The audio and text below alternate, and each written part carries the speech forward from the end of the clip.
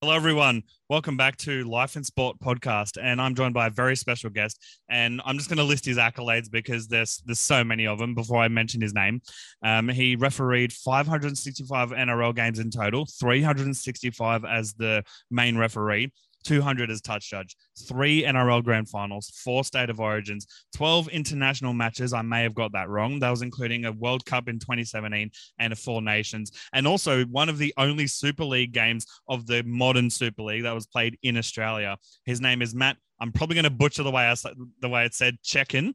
Thank you for joining us. Thank you very much for having me. Awesome. So let's get started. Your grassroots. From what I could divulge and could find out, your dad played reserve grade for Newtown. What was it like growing up around the Newtown Rugby League sort of scene? I suppose by the time I could remember things, I don't remember ever meeting anyone within that scene. All I could remember was Dad rabbiting on about it all the time. Yep. And, you know, he made reserve grade, and you would have thought he would have represented the state and the country the way he used to go on about it. Very, very proud player. But back then, you know, he was given a choice by my grandfather. You either play rugby league or you raise your children and your family. There's no doing both because it wasn't professional. And it wasn't a lucrative job at the time. And if you got hurt, you couldn't support your family and that type of thing. So Dad opted on raising the family.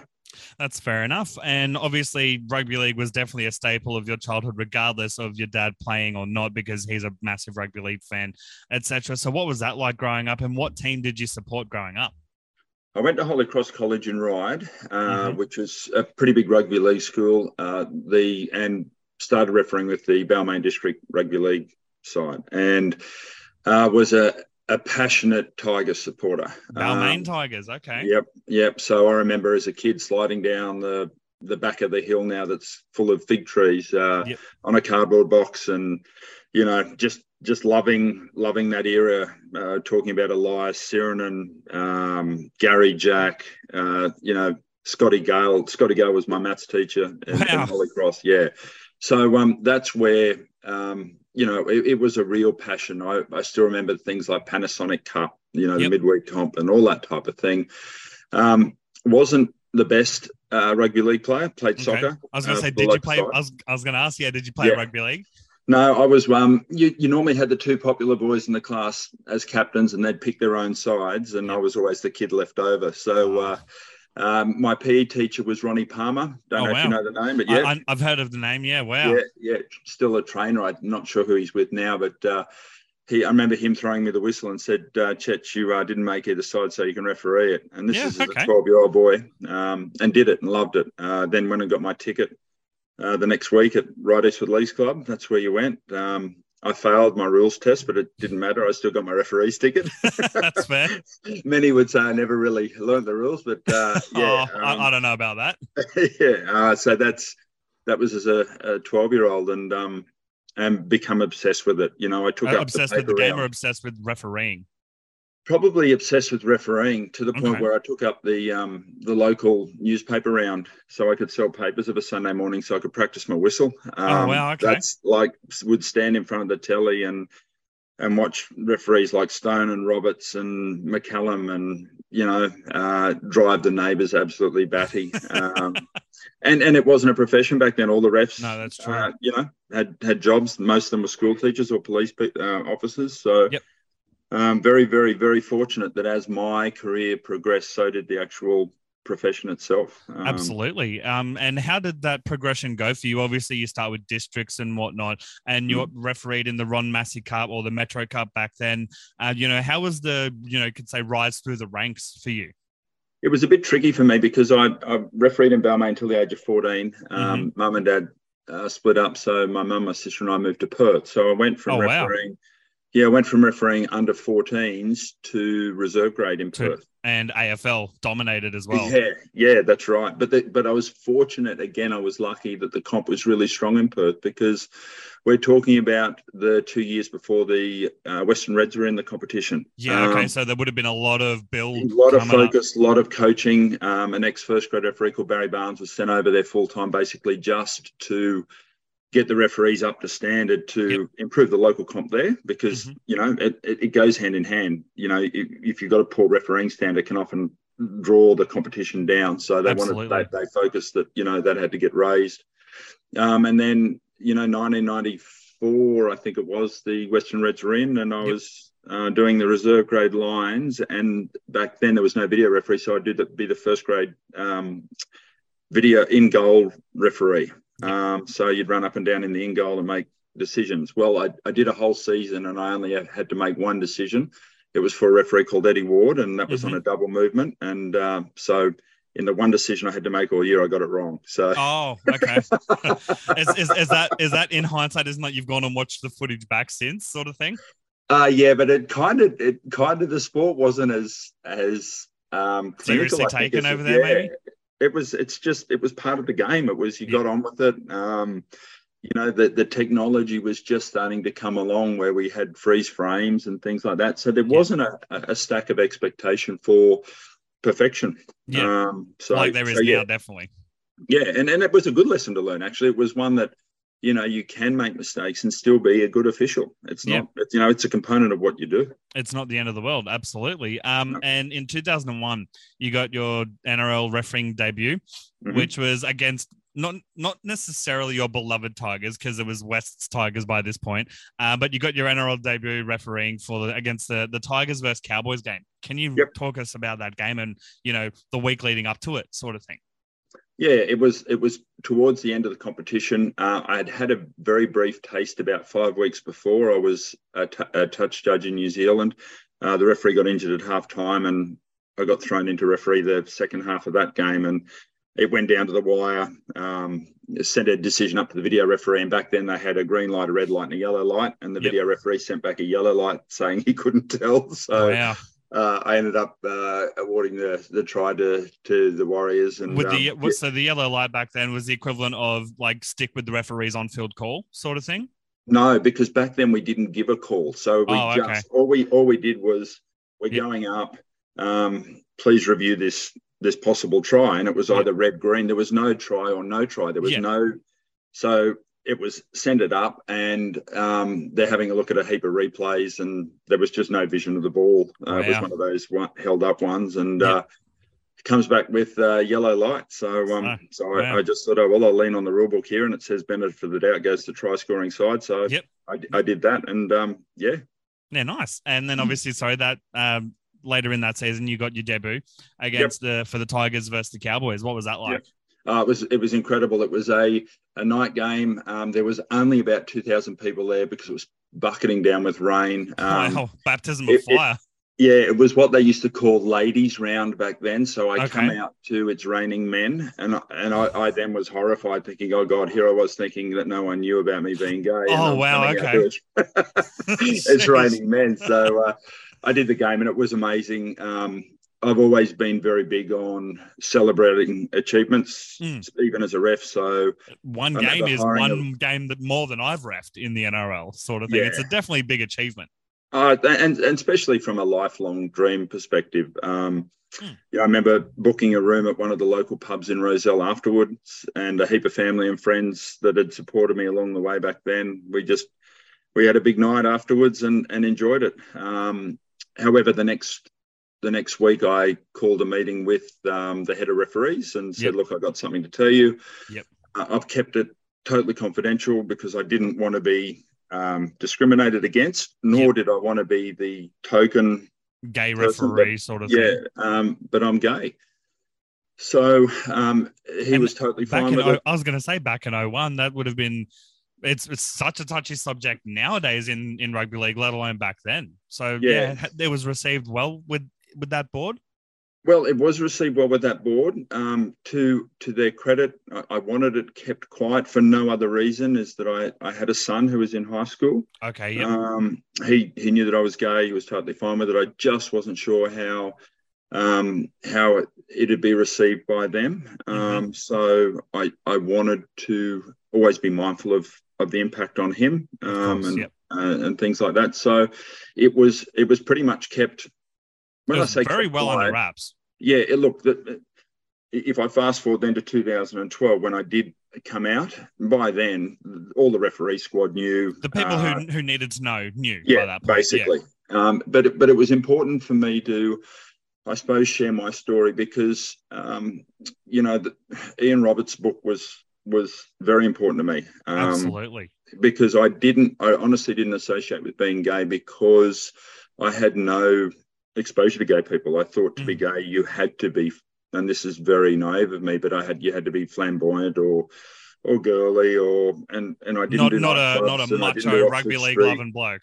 Yeah. Well, I wouldn't go that far. Sorry. and just reading that book that, gave me a tremendous amount of, I suppose, belonging of where I fit. So when I could take the opportunity, my son had left school by then. I did it that very next year, and it was really, really well received. Front and back page of the paper for maybe 2 days, and then that was it. I had two comments on the field by players after that. Both of them were positive. I was going to say, geez, don't tell me they were negative. No. But it's funny. I never got that, but that's was probably my biggest fear. I'm thinking, how am I going to handle that? Because I've got a microphone, and thankfully, touch wood. And a credit to the game, I never even felt close to being in that situation. That's amazing. Did players say things that they shouldn't have to me? Yes, but it was always around me making a stuff up or a decision that they didn't agree with. Yes, and I think that's what surprised me the most about the Manly players last year. I was going to say, I'd love to bring that up, and that just made me think of the Manly players thing this year. There's probably other players, not just Manly, in other teams that may be, citing religious reasons and whatnot. So, what were your thoughts, and how did it impact you personally?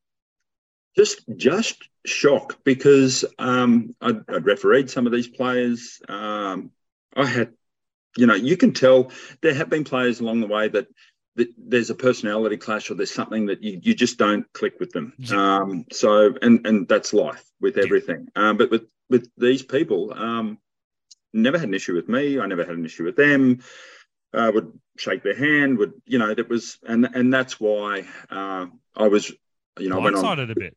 Oh, extremely. And that's why if I ever get the opportunity, if I'm ever back involved with the game, I'd value nothing more than sitting down with some of those players in a private room just to have a discussion. And it's not about telling them anything. It's about listening. It's about understanding, because it's, I don't understand everything about being gay, and nor do they understand, I suppose, everything about their religion. But through both of us having sort of improved knowledge of what each other's going through, I can only think it would help. I think it's really wrong of people to put labels on them or put them down for different things. But, like I said, I just value the opportunity to talk to them, just to give them a greater understanding on, what impact their actions have on people around them. Absolutely. Whether we like it or not, first grade rugby league players or anyone involved in the sport are role models. Absolutely. People really do put them on a pedestal. Should they, shouldn't they, is a debate for another day. Yeah. But it happens. I remember having a conversation with my son once about drugs, where there was a rugby league player that was, found to abuse them. And, the comment to me from my young son at the time was, Dad, they can't be that bad for you because, we've got one of our great rugby league players that have, and I went, wow, they do have an impact on, and they shape the way society thinks and feels. So it's it shock and surprise was the thing. There was certainly no hatred. There was certainly no dislike. I just felt for everyone involved. No, that's fair enough. It's a very interesting insight from that. And random topic, I know that's just come out of it, but what team does your son follow? Newcastle Knights. Okay, that wasn't me basing it off to find out which player it was. I was just trying to figure out, which, because you're about main Tigers fan, from days ago, and he's a Knights fan. Do we know, why does he follow the Knights? Do you know? No idea. No idea. No, knowing him probably because he liked the colour combo. So he's always been a Knights supporter. So that's fair enough. And who was your biggest influence during your junior refereeing time or career, you could say? Different people at different stages. There was a chap called Phil McMahon, who was the director of referees in the Balmain district back in 1986. And believe it or not, he's still heavily involved with coaching referees in Balmain. He's one of these people that have never been paid for what they do, and get up every Sunday morning and then spend all week doing appointments and changing them when people can't turn up and dealing with forfeits and bad weather and all that type of thing. And, angry 13-year-old young referees when they missed out on the under-8s grand final in 1987 when they thought they should have. You know what I mean? And then probably after that, Barry Barnes, who was an ex-first grade referee who was sent to Perth. Right over in WA, yep. Yeah, so that was like 2 years of one-on-one video analysis, getting games over there in the first grade comp and being put in the hot water early to be tested. And then, I suppose Bill Harrigan, was someone I admired so much as a referee, and then to compete with him for a tiny bit. And then, he was the first refs coach to give me my first grand final in 2011. And what was that like? Yeah, the 2011 grand final was the first one you refereed. And yeah, how was it for you that whole week? Yeah, it's funny. I didn't know it then, but I know it now. The grand final itself was okay, but it was the semi-final series beforehand. You just get amazing games of football because when you go to a semi-final, any of those games, you got the crowds supporting either side. It's just the intensity is fantastic. You go to a grand final and it's more about the event, and a big chunk of the crowd aren't there to follow either side. They're there for the event itself. Yeah. So it can kind of detract a little bit. So I've done 3 grand finals in the middle, one on the line. The one on the line, the Tigers Cowboys one in 2005 was amazing because that was a great game of footy. That gives me goosebumps. That grand final goes down as one of the best. And then the other good one I did in the middle, which was the Sharks Storm grand final, where in 16, and that was it went down to the literal final siren. Oh, it did. I remember I actually went into the in-goal just expecting Melbourne Storm to score. Oh wow! I did. I just thought you could just see it coming. They've done it a heap of times before. Yep. And when it didn't happen, the siren went. I looked at Benny Cummins, and he looked at me, gave me that typical Ben Cummins look, I suppose, and we call full time. And it was a great game as well. That's amazing. And obviously, you've had a lot of opportunities from rugby league, such as World Cups. Being able to referee that, being able to referee a Super League game. How did the standard of the Super League game differ to the NRL?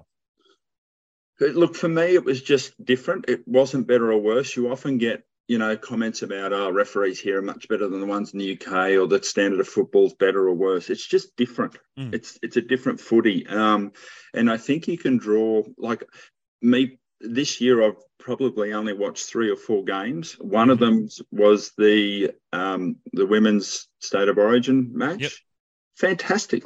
Yep. I probably enjoyed it as a sporting spectacle better than the grand final and better than, I think it was Origin 2. Yep. There was just something about the simplicity of the football that still had the passion that we, it was fantastic. It was simple footy, but effective. Yeah. Yeah, that's exactly right. Less tactical stuff, less. Honestly, just run it through the middle, try and crash through them, and if you can't, take it out wide. Yep, and that's why I enjoyed doing a lot of the test matches I did, which were PNG and Samoa, or Tonga and Samoa, because it was just brutal, basic footy, and it was incredibly skillful, but lacked a lot of that technical aspect that you get now with the with either the wrestle or the holding them up and dancing and all that technical stuff that's come into our game through really, really clever coaches and stuff like that. So absolutely. And speaking of coaches and players on the field, who was the toughest player individually, if you can remember, to referee? Because I've interviewed a few former refs. Gavin Badger in particular said Michael Ennis was the smartest player he's ever refereed. So you could say smartest, or you could say most annoying, whatever you want to say. Who was the toughest player to referee? A few tricky players. The Walker brothers were tricky when they were playing. Yep. The Morris brothers sucked me in once, but they started to have a bluer, and I ran over there, whistle in my mouth, thinking I was going to, and then I got there and they were winking at each other. Yep. I refereed people like Gordon Tallis. He was captain of Brisbane one game, and I sin bin Alfie Langer. And I sin binned him, and Gordon comes up and says, Cech, can I ask what the sin bin was for? And I said, yeah, he called me an expletive Dumbo. Yeah. He goes, oh, I know what Dumbo means, but what's expletive? You know what I mean? That's the type of guy he was. He was gotcha. He was always, Cech, I need to have a word, and he'd slow the game down. And back then we had to call time out when the captain wanted to talk to you. And I said, yes, mate, what can I do for you? He goes, look, how old are you? I said, oh, this is on telly. You can't. Yeah. I said, 28, 29. He goes, I've noticed you going grey. If you speak to Harrigan, not only does he perm his hair, because remember Bill Harrigan used to have the long hair back then? He said, I think he colours it as well. And this is all on TV. And commentators are loving it. I'm feeling like an idiot going, oh, my God, what am I going to do now? How do I start this game? Yep. And you just, with people like Gordon, you just have a wink and a nod to him, and he's happy. You start waving your finger at him and trying to lay the law down. He wins every time. So, so yeah. No, that's fair. So Gordon Tallis would be the trickiest, you would say? Yeah, but probably got on with Gordon as well, if not better than most referees. We definitely know how he went with Bill. And you know what? I think now, and even back then, they were quite close friends. Oh, they have such a big respect for each other. Yeah. I've had the honor of interviewing Bill himself, and he also mentioned that they are very well respected, as in him and like between each other. Yeah. Sort of thing. Look, and I think, and there's absolutely no excuse for what Gordon called him. But if you saw the two stuff-ups that Bill made just before that, you can understand why. You can understand why a player would be getting a bit, how you going? Yes. Yeah. Yes, no, absolutely. And at what point did you decide to try and make it as like a top grade referee? Because as you said, you got your paper route and whatnot, but at what point were you like, right, I can really, make something of myself with this? I think it was just before the war, the Super League ARL war. Yep. There was the money from referees went from, a $5,000 a year type sign-on fee and a match payment. And if you got dropped or injured, you never got your match payment to, okay, Super League will pluck the top 5 referees and we'll give them a very, very good wage. And, you'll basically train a couple of days a week and you'll spend 2 days with your family and then you'll travel with footy. Yep. It really was the start of professional refereeing. And as someone just outside of it, I was involved, but on the sidelines and, a couple of ranks down. I thought, I want to have a crack at this. So I did the local grand final in Perth in 1993 or 94, I think it was. And I had Steve Clark come over and watch me from Super League. However, it wasn't my best game. I didn't referee well at all. And Clarkie comes down and says, mate, we're full. So I then, because I was already contracted to the RL, I packed up the next year and moved to Sydney. And then I went into Metro Cup, and that's where I stayed for 5 years. Slugging away in Metro Cup at what point during the Metro Cup time did sort of the opportunities start, lingering of you might get an NRL gig sort of thing? The longer I stayed there, the less I thought I'd ever get it. Oh, wow. So there was the referees internally had a lot of yuck sort of blood between those that went to Super League and then those that went to ARL. And I think the referees took longer internally to get over it than what the rest of the game did. So the refs coach at the time was basically trying to make a lot of changes within refereeing, and he took me from reserve grade Metro Cup to first grade in a week. Wow! So I didn't go reserve grade, first grade, under 21s, reserve grade. He just said, "No, I'm." And he grabbed several other referees and did that with. One of them was Shane Hayne as well. He had a massive career afterwards. So it's I was given opportunities. I made plenty of stuff-ups, but I also tried to make the most of them. Yeah, no, absolutely. And a lot of those opportunities, as you said, and we mentioned grand finals, World Cups, and that brings me to the topic of the recent World Cup that just happened. Did you watch much of it? And what are your thoughts on the officiating of it and, in general, the whole, you could say, spectacle of it? Look, personally, it's the only time this year where I got a little feeling in my gut going, oh, I wish I was doing it. Oh, really? So, yeah, because you know how people now take photos of their boarding passes and passports when they're in lounges of airports and they're about to take off. A few of the refs did that, and I just went, oh, I'd love to be doing that, because some of the best memories I've ever had on and off the field have been in, you know, overseas doing tournaments. Four Nations in 2011 was fantastic. It was 6 weeks in the north of England. It was just brilliant. Wow. You know, I had the pleasure of refereeing. I was the first I was just an Australian referee, basically, and I refereed Australia and England in the final. Now, it was the first time they'd done that in years. They normally always used to use a neutral ref. Yeah, absolutely. Because that brings up, sorry to interrupt, but that was a very big hot topic for Ashley Klein being the referee for the final this year. Can you explain that ruling change, for lack of a better term, as to why it's no longer that you no longer need a neutral nation referee? Well, you know, having that in implies that the referee's not neutral. Every referee needs to be neutral. Absolutely. And, mate, I was a Tiger supporter. I really was. Yeah. You ask any Tiger supporter if they thought I stuffed up or got decisions right any more or less than Gavin Badger or Ashley Klein or anyone else, and they'll say, oh, he's just as bad as everyone else. You know what I mean? So, and that's why I think as a referees panel, we fought very hard to say the best referee should referee the best two sides. Whoever the governing body is or whoever the person is in control of the referee, they shouldn't have to go and pick their third or fourth best official to put them into the pinnacle of our sport. Yeah, you should have the best refereeing the best. Yes. Yeah, you should. You know, I was fortunate in that tournament that I was selected to do that. And, you know, to referee Lockyer's last game in Australia and then also England was a privilege that, you know, I still think of, because he was one of those very few players that you just admired everything about him. What was he like to control or, you know, referee on the field? Because he's an idol of mine growing up being a Broncos and a Queensland fan.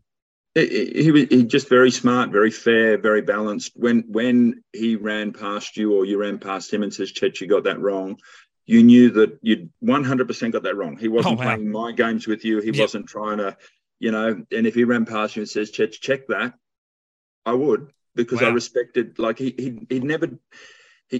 He didn't try and get the way of the Broncos win. It was okay. No, that's he was always respectful in how he did it. He, you know, I suppose respect was just incredible. You know, Cameron Smith, mate, I know a lot of people take the mickey out of him for the time that he gave referees or the referees gave him time, but he was just very clever in how he did it. He wouldn't come up effing this and you're effing kidding and we're not getting a fair go. He'd go, Cech, mate, I agree with that penalty you just gave against us. I'll go and have a chat to him. But, mate, keep an eye on number 6, because he gets into tackles and his right arm gets caught all the time and we think he's trying to slow it down, but just keep an eye on it for me. So my head's going, number 6, oh, yeah. Oh, you know what? He's right. And what you felt like doing was, look, let's go and order a couple of coffees and can you explain more about what you're seeing, because I'm just not doing it. So he was always really respectful when he did it. You know, I had a stack of respect for him as a player as well. That's awesome. And obviously the World Cup, Australia beat Samoa in the World Cup final. Did you end up watching that game? No, I didn't. I didn't watch it. Time difference and coverage has been pretty sketchy with us on the roads. And we've been in a caravan for the last sort of 10 months. And I was going to say, how's the retirement transition going? Talk to us about the retirement and all that. Yeah, really good. I won't get up and show you from the chest down because there's a bit more there than what there was to start with. No, mate, I've loved it. We tried something new. We were coming back actually from a game in Canberra a couple of years ago and passed a caravan, and I just said out loud to my partner, wouldn't that be fun? And he goes, well, what stops us from doing it? You know, we know we don't want to live in Sydney forever. Why don't we get a caravan and check out the rest of Australia and then settle somewhere? Live next. And we'd never towed anything in our life before. And then and then we took off on the 10th of January this year. We've done nearly 50,000 Ks. Where's been your favorite top 5 places that you visited so far? Oh, mate, I loved up around Foster, either side of Foster. You've got Redhead or Blackhead. You've got Diamond Beach, Bluey's Beach, around that area is nice. You go further up, around Coffs Harbour's nice, Safety Bay, Diamond Beach, Crescent Head, there's That's just a so lovely many, spot, Crescent Head. some inland places. Mullumbimby's really nice. Yep. It's just look, I think we'll live in the eastern seaboard because it's just a lot easier and there's so many things that are close to it. Inland from Byron's really nice. It's just, the problem we have for someone that used to make decisions for a living. It's hard to make a decision. It's like we'll walk into a house going, yeah, this will do. And we've walked into about 20 homes like that. So, we're really fortunate. My son gets married at the end of this year. Oh, awesome. So we'll go to Adelaide for that. And then we'll head back across and do some. Are you going to go down with the caravan down to Adelaide or? We are. We're here for another week at the in-laws' place, and my partner's doing a show here, and then we'll head off and do the Eyre Peninsula, and then do Adelaide, and then come back across. Wow, definitely been a full-on retirement, but hopefully a relaxing retirement. It's a cleansing one. Like a lot of people have said, did you watch footy last night? And you chat to a lot of people in caravan parks and campsites about, did you watch last night's game? And I think they're genuinely surprised. I went no, and there's no. It's not because I was bitter and twisted. I just needed a break, and sure enough, the limited been your life for the last 20 plus years, you definitely would need a break. Oh, look you talk to airline pilots, and all those guys had a real passion for flying.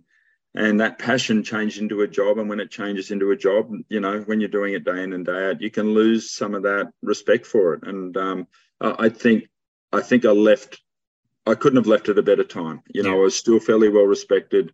I wasn't getting the top games anymore. And I knew that, there was probably only one direction for me to go. And it was important that if I left the game a season or two too early and it meant leaving the game in high regard, then I was happy with that. Yeah. I just didn't want to hang on for too long because I was desperate of wanting to hold on to it. Leaving on your terms sort of thing. Yeah, definitely. And because of that, I think, if I ever wanted to come back into the game in some way, shape or form, I think, I spoke to Andrew Abdo at a conference a little while ago, about 3 weeks ago.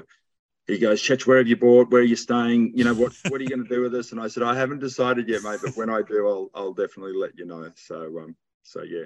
No, that's awesome to hear. I've got a few final questions and quick fire questions to round it out, but I have one more question before that. And it was obviously you've refereed during when there was one referee and then when there was two and then back to one referee again. First of all, what was the switches and changes like with that? And who did you love refereeing in the middle with? Okay, good. The second part of the question I haven't had before. The changes were quite incredible. So I was dead against it before it come in. As in renewing the one ref? No, we're going to two refs. Oh, okay. I thought there's no way that we're all too different. There's no way we're going to, have the same feel for the game and things like that. But, it's just when it come in and what it gave me the opportunity to do was either hide for a little bit if I'm not having a good game. Yep. So if I'm making a dusty call, I can go, okay, I'm going to go into the pocket. You're going to referee the game for a bit. I'm still here if you need me, but let me get my head on and then I'll come back in. Or if I'm refereeing with you and you're a junior burger and you haven't refereed before, and if the game's 18-all, you're just staying in the pocket. Yeah. But if it's 40-0, there's the whistle. I'm going to go in the pocket and go to town. And if you make 3 or 4 bad mistakes, it doesn't matter because it's 40-0 and no one's going to care. Yeah. So there was that flexibility with officiating that was great. And the other good thing about it is, mate, we don't see 30% of the play. And when you've got so many players in tackles now, probably more than you ever have, you're making a lot of guesses. And the accuracy just isn't there the way it was. Now, when we had two refs, I don't think we did it smartly. I don't think that second referee should have been in there over the ruck trying to speed it up or barking at players. I think they should have stood back and just helped with the vision. Yeah. And they also should have gone to players that were getting upset or getting frustrated and gone to them, look, Chris, mate, I've noticed you're doing this, this and this. If you try this, or just be careful because, if you get another warning, you might end up in the bin. Yep. It's off camera. It's discreet. It's discreet. And there was that element that was really, really lost, I think, when two referees went. So the things I hated about it, mate, was I was constantly given a lot of information.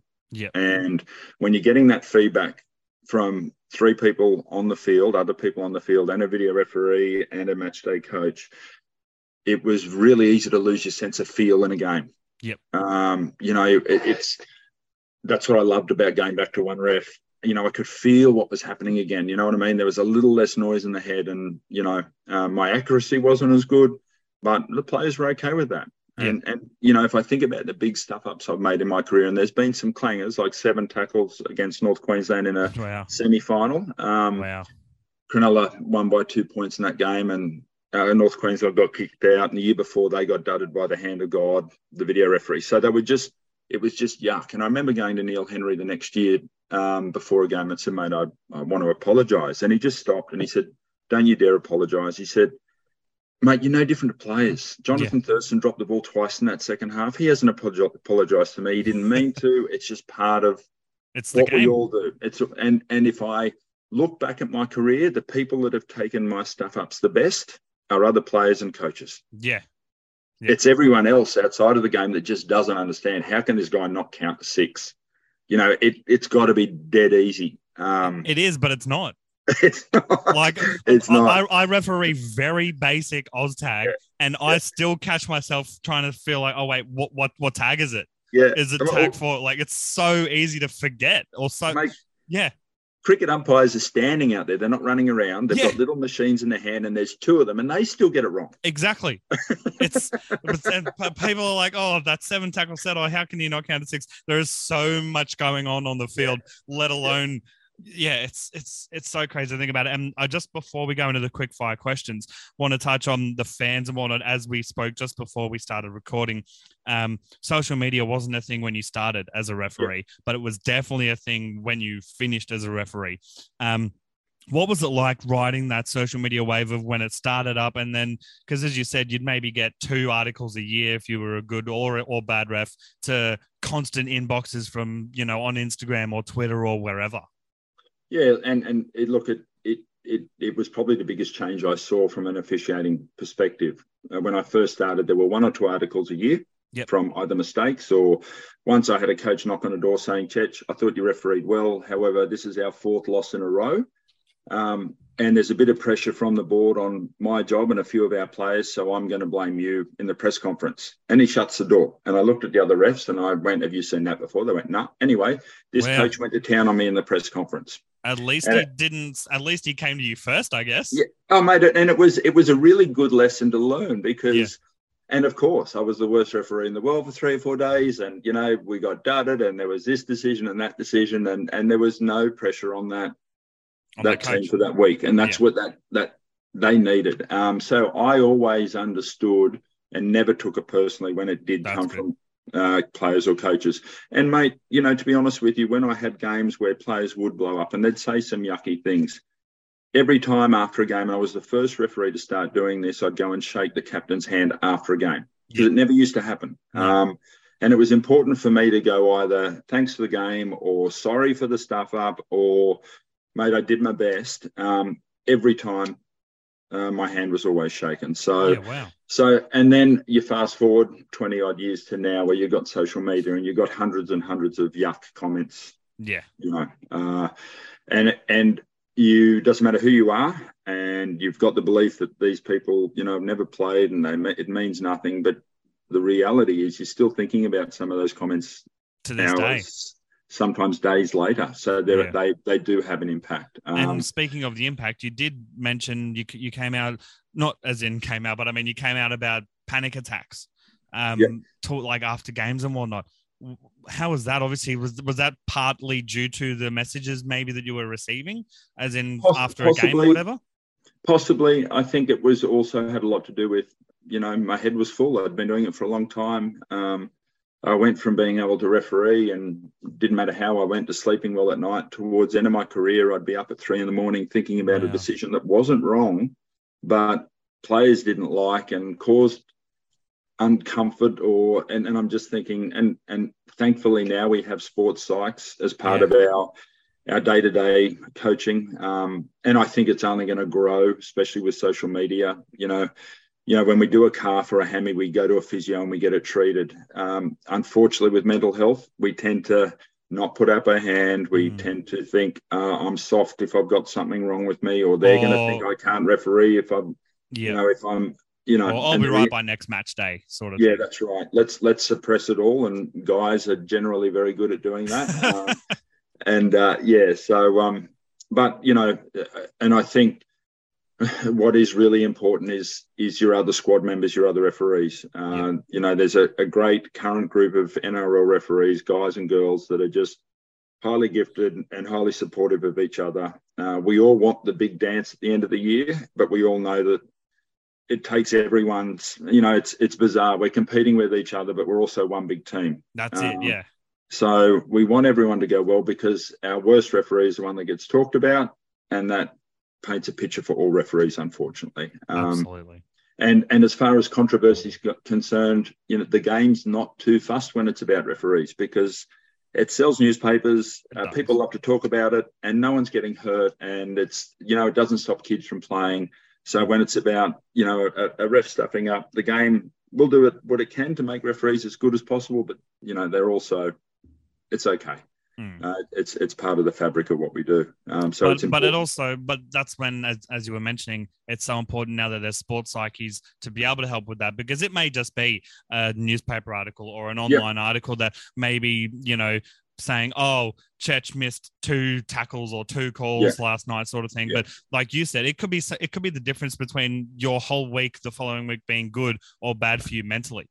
But more importantly, it could also be your partner at home that takes that, or that your kid that goes to school and gets bullied for that. There's a whole, when I have had death domino effect. Yeah, I was okay with them, because it's not part of the gig, and no one should ever get it, but you understood the environment that you were getting into. Yeah. But for people like your partner or your kids or your mum or your sister that also get death threats because of it, that's not on. That's when you start to feel responsible for putting them into that situation. So there's that other sort of yucky element of it. That's one good thing about the game. They've been serious, and I only hope that things like sports psychs become more and more involved, because it can only make everyone stronger. Oh, absolutely. And let's go with the last or final, quick fire questions, followed off by 2 last questions. First one is, how do you like your steak? Medium rare. Very nice. Apple or Android? Apple. Very nice. If you could have any superpower, what would it be and why? Flying, because you could go anywhere. Is that why your name is Matt Flies on Instagram? And not only that, most of those superheroes have their undies on the outside, which is kind of a good look as well. So Yep. No, I've actually got my pilot's license, Merv. Oh wow, okay. Yeah, and so very, very like junior related, but love flying. So that's really cool. And because I've always wondered why your Instagram handle or username was Matt Flies. Yeah. That's awesome. What's your beer or drink of choice? Stone and Wood. Very nice. Any particular one, like pale ale or whatever? The Pacific Ale. I can't afford it now that I'm a grey nomad. So it's whatever's going the cheapest. But it's very nice. Yes, it is very nice. I like Stone and Wood, but also like Bolter is my favorite go-to. Yeah, it's like the mid-strength one. Yes, the Captain Sensible. Nice. Yes, yeah. They're good. Like, I actually, believe it or not, just had a tour of the Bolter Brewery this past weekend. The partner got it for me for my birthday a week ago. So we did it on Saturday, and it was amazing. I've been drinking it for 6 years, so basically since it was released, really. And favorite beer, but if I can't have that, then I'll have a Stone and Wood. I've got another one to try is Green Beacon. Beacon, okay. Yeah, Brisbane-based brewing. Try that if you can get it on tap. I think you'll really like it. Oh, absolutely. I'll give that a go for sure. What's your favorite movie of all time? Finding Nemo. Oh, okay. Why? That's such an interesting answer, because so many people are like, "Oh, got to go the old, Shawshank Redemption, all that sort of stuff." You're Finding Nemo. That's awesome. Well, why? I can't say Sound of Music on a podcast like this. No, I'm joking. You could. You really could. Mate, I think I like it because there's a strong father-son element. It's about adventure. It's about friends. It's, I love nothing more than, looking after the grandkids and throwing on an animated flick, because the stories behind the stories are often fantastic. Oh, I love that. I love that aspect that Disney and DreamWorks do. So absolutely agree. Yeah. And so we've got the final two questions. First of all, looking back on your career, what is your proudest achievement? Mate, I think it's something as simple as, being the first ref to shake both captains' hands after a game of footy. It's something subtle like that. It's something now is encouraged. I remember Todd Greenberg noticed that I did it, and he said, I want all the refs to do it. I'm really proud of that. I know it sounds silly. And you're a trendsetter, you could say. Well, it's not about a grand final or a state of origin, and there've been some fantastic ones of those. But it's that, I suppose it's that bridging the gap of understanding between officials and players that, we do our best. We're human. We're sorry. We're real, that type of thing.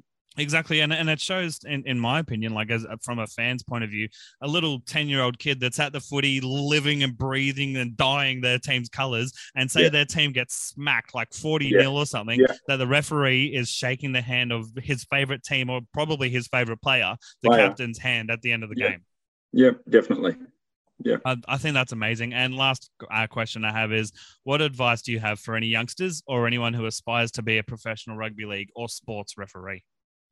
Not just to focus on that, make sure that if all you have in your world is refereeing, every time you have a bad game, your whole world sort of turns to yuck. Make sure you have a strong family network, group of friends, other hobbies, other things you've got going at the same time. If I look back of officials that I've seen coming through that had probably far more potential than me, a lot of them got burned out because of that.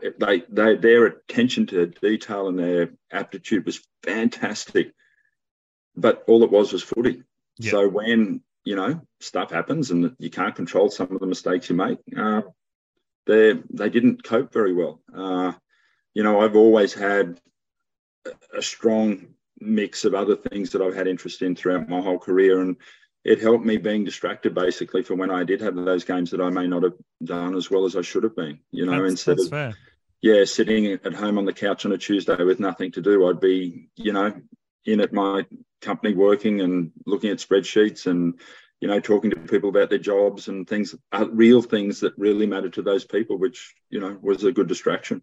That's awesome, because I was literally just about to ask what your distraction was for that, because for some players it's golf or it's, gaming or whatever. So for you, it was you put yourself into work, but in a different aspect. Yeah, mate, look, I remember doing, before a State of Origin game in 2017 in Brisbane, I had to do a tender that was due that day for the company I worked with. So I spent the whole day in the hotel punching this tender out for Sydney Water. Wow. Pressed send, had a shave, had a shower, hopped in, did the game. It was a fantastic game at Lang Park. I forget who won, but I only blew like 3 or 4 penalties in the whole game. That's amazing. And I remember a journo coming up to me and says, Cech, great job, well done. What was your match preparation like? And I actually had to lie because I thought if they knew what I'd done. But I actually think in reflection, it was that distraction that it enabled me to referee that game really well. If I would have done what I normally did, I would have laid there in my hotel room all day, imagining all the consequences that could have happened in that game. Yep. Played the game 10,000 times over in your head. Yep. Yeah. So I would have gone out there, I think. And that's one thing I never did often. And we had times where, this team sort of does this player's renowned for doing this. Often you'd go out there and it wouldn't go to plan. So you'd have a level of expectation. So, for the second half of my career, I thought anything could happen here. Yeah. And I think you're better for it because of it. Yeah. No, that's awesome. First of all, I want to thank you very much, or last of all, you could say, I want to thank you very much for joining me on the podcast for a chat.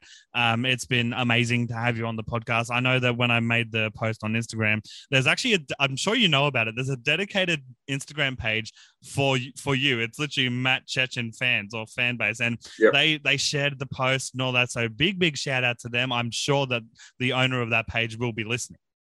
Mate, the owner of that page is in year 12 at the moment, Brisbane guy. And if you have a look at some of the content, all right, put me aside and have a look at what he does for refereeing in general. Oh, it is amazing. He's like for a kid that loves footy, that loves refereeing.